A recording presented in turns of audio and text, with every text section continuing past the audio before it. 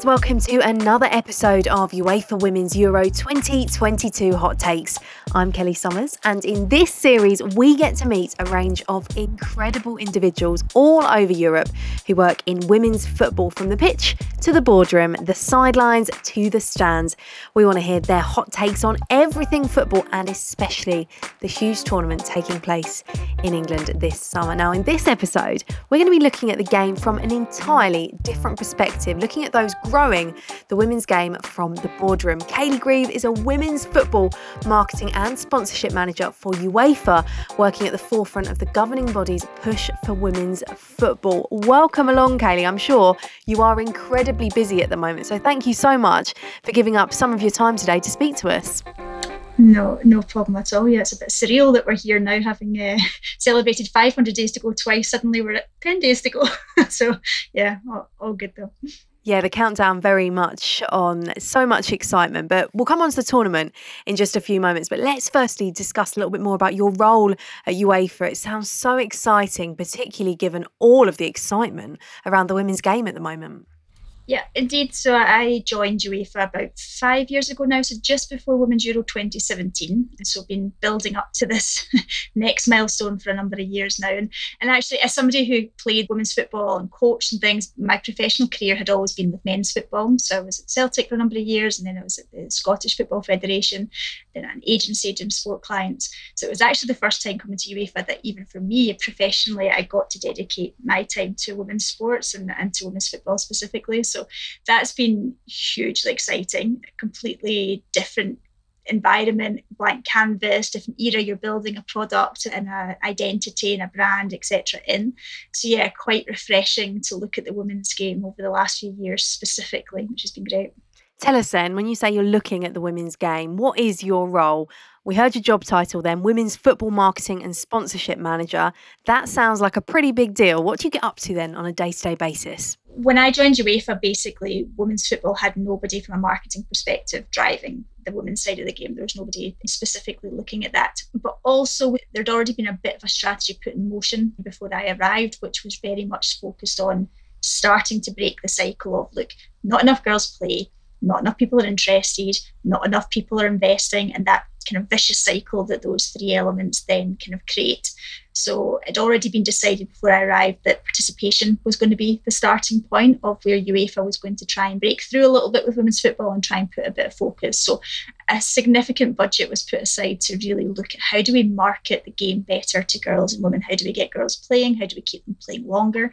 Which was quite in itself an interesting project, on the basis that in football, or even in sport, you don't tend to market participation. You just assume it happens. You know, boys play football. That's what happens. Their dad liked football. They play football. It carries on through generations. You play football in the schoolyard. You've got clubs on your doorstep. It's just an ecosystem that's been around for so many years that we don't really think too much about the participation angle. So that was the first kind of major project that I stepped into, was to really look at that. How could we get girls, like I say, starting the game younger? So we invested some time in the project Playmakers that we do with Disney, where that's really looking at young girls and how do we get them engaged with sport from a young age, when the traditional offering of football is not something that's attracting them or their parents at the moment. And then on the other side, you know, looking at as they get a bit older, huge numbers of girls are falling out of the game, which is a precedent you see across many sports, but football is quite profound. So on that side, we were trying to look at, well, why do girls not stay? Why does the game not have a cool factor to it for teenage girls to think this is a good thing to be doing, whereas boys absolutely do think that? So spent a lot of time building campaigns with like Millie Bobby Brown, you know, who was like really coming to fame with Stranger Things at the time and getting her to engage girls with football. Or Rita Ora, you know, we went on tour with her around Europe and we had football integrated into her shows and her audiences and things, just trying to find ways of getting women's football into more popular culture and trying to appeal to more teenage girls from that perspective. So that's where the journey, I would say, started. But at the same time, we unbundled the sponsorship rights to women's football. And that was a really interesting step, because up until that point in 2017, 2018, we had always just given away the women's rights with the men's packages. So if you came in as a men's Champions League partner, you were just kind of given the Women's Champions League alongside that. We were kind of tasked with, okay, start driving perception of participation of football, but also try and build some sort of marketing environment and platform that would attract sponsors to just come in and support women's football. And if you look at the brands like Just Eat Takeaway that have came in to support the women's game in the last couple of years, we've obviously created something pretty attractive now that brands want to be part of. You've mentioned brands a few times. They've clearly been key in growing the women's game and enabling you guys to do what you've wanted to do in terms of promoting the women's game. But can you quite put into words what an impact brands such as Just Eat and the other ones that have got on board have done for the women's game? I mean, it's huge. I mean, so much of the brand building around, if you look at the history of men's football and the explosion of it in certain markets and certain eras, has come over the years through sponsorship and broadcast. And they're such important factors in the growth of the men's game. The women's game's coming more to fruition, I'd say, in a digital era. Not that broadcast is not important, and that we'll see that massively with the Women's Euro for sure, how important that's going to be to get this in front of people.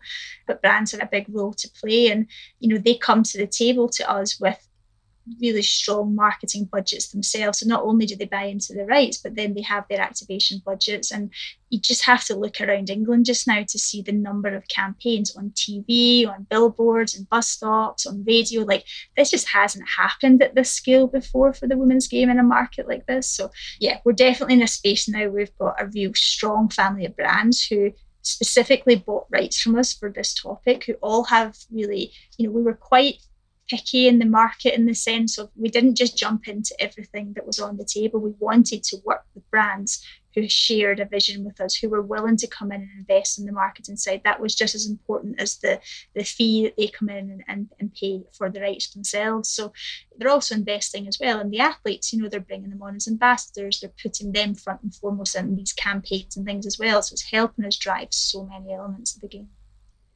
Going back to your role then specifically, obviously it sounds like a pretty high pressured role. You've got big responsibility under your kind of stewardship, so to speak. What have you found as being part of such a big organisation, being a woman in such a senior important role? How have you found that?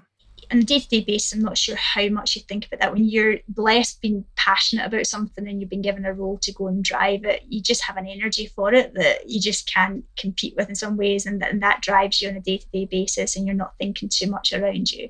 I think what was quite interesting about the role was being able to be focused on just women's football. And there is a big debate around that, women's football versus men's football, and how do we talk about this and how do we grow it? How do we create one football for everybody, but at the same time grow a product that needs specific strategic direction and investment? So when you step in with women's football, it was a bit of a privilege to be able to say, okay, these bits can work for women's football just now, but also a little bit of space to just build our own thing and not just copy and paste over, because women's football has not had the same starting point.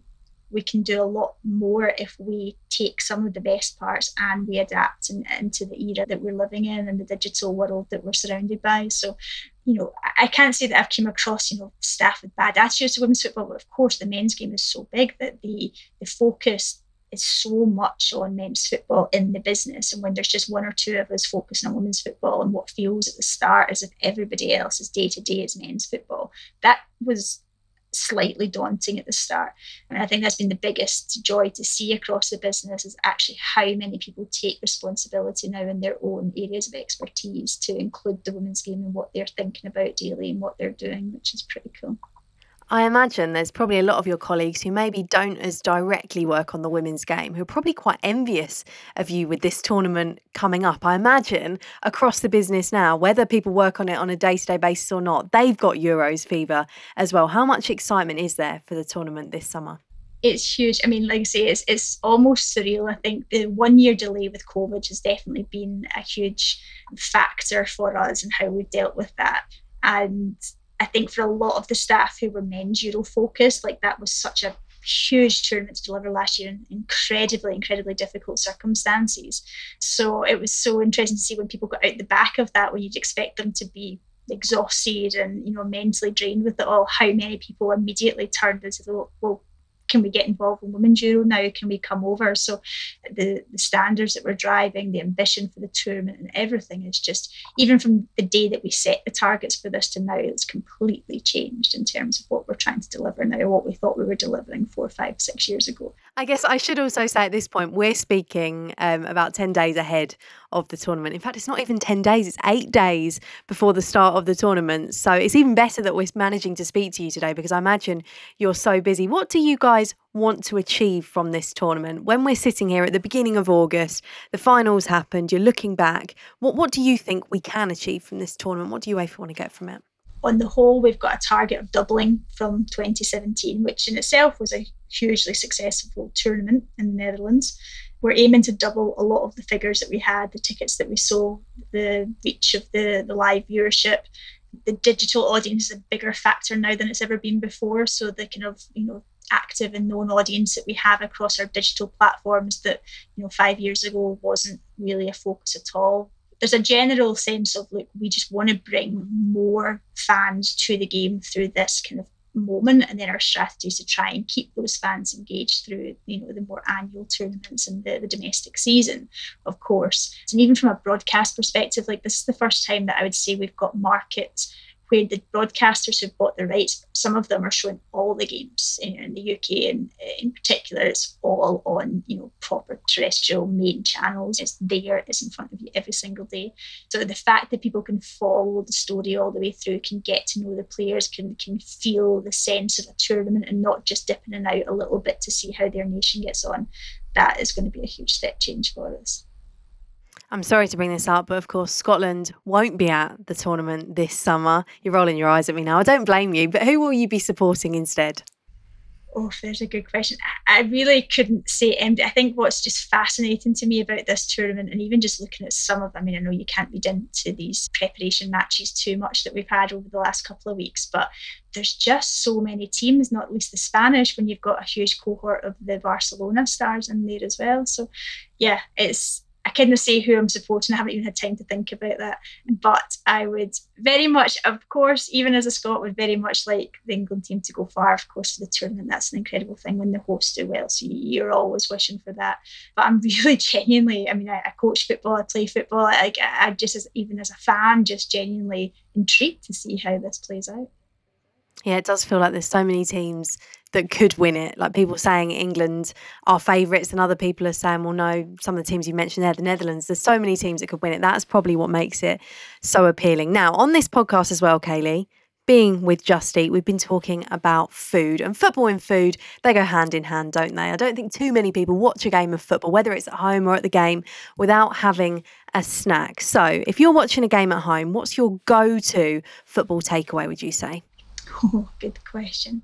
Personally, I'm vegan, so I tend to go for like Indian takeaways. You're going to get a good bit of variety and range there. In Switzerland, there's where we live, there's not so much variety around in our small village. We're in a very, very small place just now, so the options aren't huge. But I suppose the more traditional, maybe vegan burger and chips is one option, or an Indian is probably my go-tos. You mentioned there you are living out in Switzerland. How have you found the food out there? Well, yeah, as a vegan, not easy. They're very much, meat, cheese, milk, chocolate. It's very much the staple of the Swiss diet. So I don't think I fit in so well here on that front. Not quite what I was used to back in Scotland either. Not so many things are deep fried, and as much as I hate to stereotype us. You did that, not me, because I was about to say to you, is there anything from back at home in Scotland that you miss? I wasn't going to mention anything deep fried, but you've brought it up. Is there anything you miss other than probably the variety that you get at home? Yeah, well, I suppose there's that. Actually, I'm laughing about Scotland and Glasgow. The restaurant variety is incredible these days. Like, a really, really good place for eating. So I suppose you miss a bit of that, just generally that variety and opportunity. Let's bring it back round to the topic of football then, and just some of the hot topics that are kind of in the industry at the moment, because the Netherlands is joining countries such as the US and Spain in paying women's international players the same amount of money as men. Now, in England, Norway and Brazil, they've already equalised pay for men and women. What sort of impact do you think this can have on the game going forwards? I think it sets a tone for narrative. I think these moments and these things really do set a bit of a benchmark of, look, it's not a perfect world, and we know that there's a lot of things we can't undo, we can't change the past, and we have to work with what we've got just now. But these are the kind of key moments where you think, well, these are things that we can control and don't take a huge amount of financial hardship on anybody or taken away from anybody to give to others, that can set a tone and a precedent for how we want this to go forward, and just help to invest more and more in the women's game on that front. So yeah, I'm a big fan of these types of moves, while being realistic about where we are, absolutely, and what we need to do next and how we develop the product. There's definitely a case of saying, well, it can't always just be, well, you only earn what you bring in, because nobody's been allowed to bring in and grow the game and invest in the game in the same way. So that argument for me just doesn't stack up. And when we've got the opportunities to do the right things, we should absolutely do that. It can sometimes feel like there's a bit of, not finger pointing, well, that's the best phrase I can think of to describe it, but in terms of people saying, well, it's the governing body's fault, it's the media's fault, it's so-and-so's fault, or responsibility. Whose responsibility is it, do you think, to keep growing it? Or is it about the collective? Football's such a huge sport in the sense it is such a reflection almost of society, because like such a huge proportion of the world are invested in football, follow football, and support football, play football. So in a sense, it takes everybody, and you see that in the women's game. There was a number of years where the governing bodies were investing in women's international football, but the club game lagged behind. So when people got interested via a women's Euro, for example, and the interest and awareness took that little jump up, there wasn't anything then to fall into to keep following it, because the leagues hadn't caught up, and the Champions League wasn't in a position to kind of offer much to the average supporter, etc. So there's just so many elements of this that are the building blocks to how we grow this game. And I think a lot of people are taking responsibility, and that's what we see through this Women's Euro as well. If you look at England, you look at where the investment's coming from, how much the host cities are investing, how much the Arts Council and the lottery are investing around this tournament, the government, the FA themselves and UEFA, that is what it's taking to get this tournament to this standard and to this level. How do you think social media has affected the growth of the game as well? Any media in any era is important, and for us, as you say, for where women's football's at, social media is a huge part of that, and that has been a huge opportunity for micro communities in the women's game to build and start creating this movement behind the women's game. And so absolutely, in terms of getting the building blocks and the narrative of the game out there for players to start building their own brands, when the visibility of them on the more traditional channels has not been as great as you'd hope it would be sometimes. But likewise, that plays a part. But when you get to this summer and you see the broadcasters who are investing in how they're going to get this into millions and millions of homes across the world, that is also still very important. It's still really important that we have the broadcasters back in the game. It is a collective, but I definitely see social media having been a key component of getting all of this kick-started and given us a starting point. I can't believe we've got this far into our chat and we haven't talked about the We Play Strong campaign, because that's surely been one of your most successful campaigns, has it, in terms of the women's game?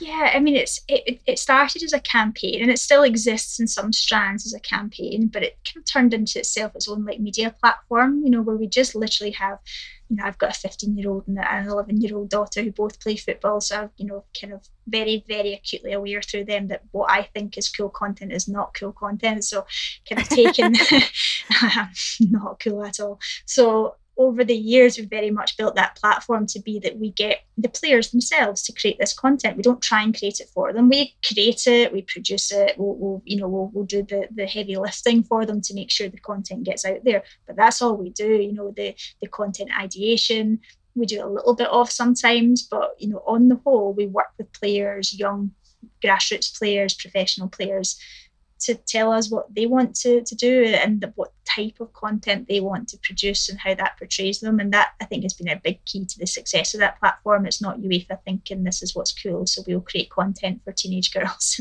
and put it out there and we'll have a winning formula. It's just never going to work like that. So but yeah, then we play strong stuff in terms of what we do on TikTok and Snap and on Insta, YouTube. We just we let the girls produce and create the majority of that content, which I think makes it a lot of fun. It's just one of those campaigns when you hear someone say we play strong, you straight away can visualise it. You know what you're talking about, which is for me the sign of a good campaign and has done, well, it's not even a campaign, as you said then. It almost feels like a bit more of a movement as such. Yeah, it's a community. And I think the fact that through that community, grassroots girls, fans and professional players mix, like the players, they come on and they comment, they like things, they talk to the players, they respond to things. Like our podcast is another great example, I think, of us going out and tackling real issues with that. We have a whole podcast series. And I think people think it's because of the way we title it, we have the episode where it's like the one where we were beat by 15-year-old boys, or the one we should go back to the kitchen, or, we've taken these relatively horrible slurs about women's football and we've turned them into discussion points, but not actually for the people that say them. It's nothing, we're not really interested in changing their minds. It's about empowering girls to know that these things that are said about the game are not true, and here's the reality of it, and here's the people who were involved talking, and here's access to them, so you can listen to the podcast, and you can go on live on TikTok and ask your own questions, and just make it super interactive. And I think that's what the media today allows you to do, which is pretty cool. Yeah, it certainly does. Well, also on this podcast, because we're called Hot Takes, we ask all of our guests to tell us their hot takes on this summer's Euros. What do you think is going to happen in the tournament in July?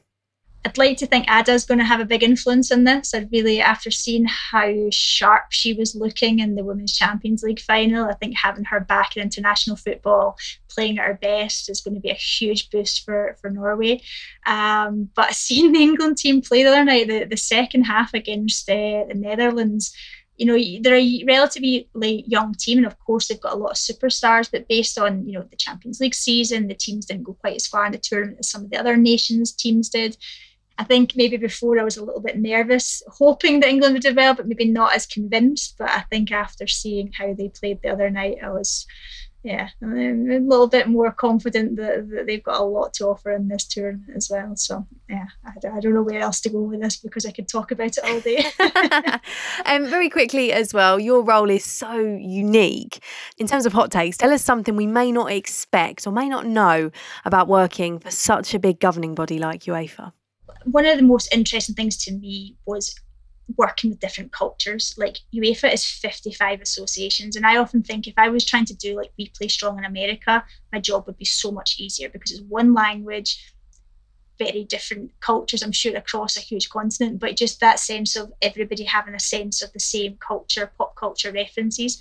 Trying to work at UEFA with 55 different countries, I think 48 odd different languages that you're trying to communicate through, all at different stages of development in the women's game. It was probably the biggest challenge that I faced, not realising that not everybody thinks like a Scottish person. Not everybody has the same humour as a Scottish person, which got me in trouble a few times.